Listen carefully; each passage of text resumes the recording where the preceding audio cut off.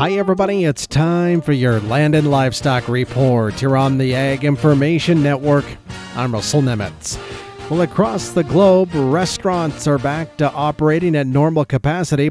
Borders are opening up for tourism, and many consumers are looking for high-quality, nutritious food options, all leading to strong demand for U.S. potatoes.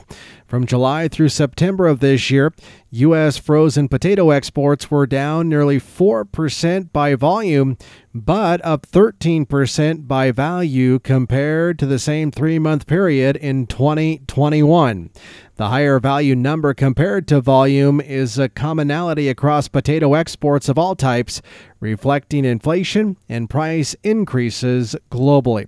Looking at a few markets specifically, frozen shipments decreased to China, Myanmar, as well as Taiwan. Meanwhile, U.S. fresh potato exports, including table stock potatoes and chipping potatoes for processing, were also down this quarter in volume by 15%, but the value of those fresh shipments were actually up 7%. And in case you're wondering, fresh exports were up to some major markets, including Mexico, Central American region, as well as South Korea.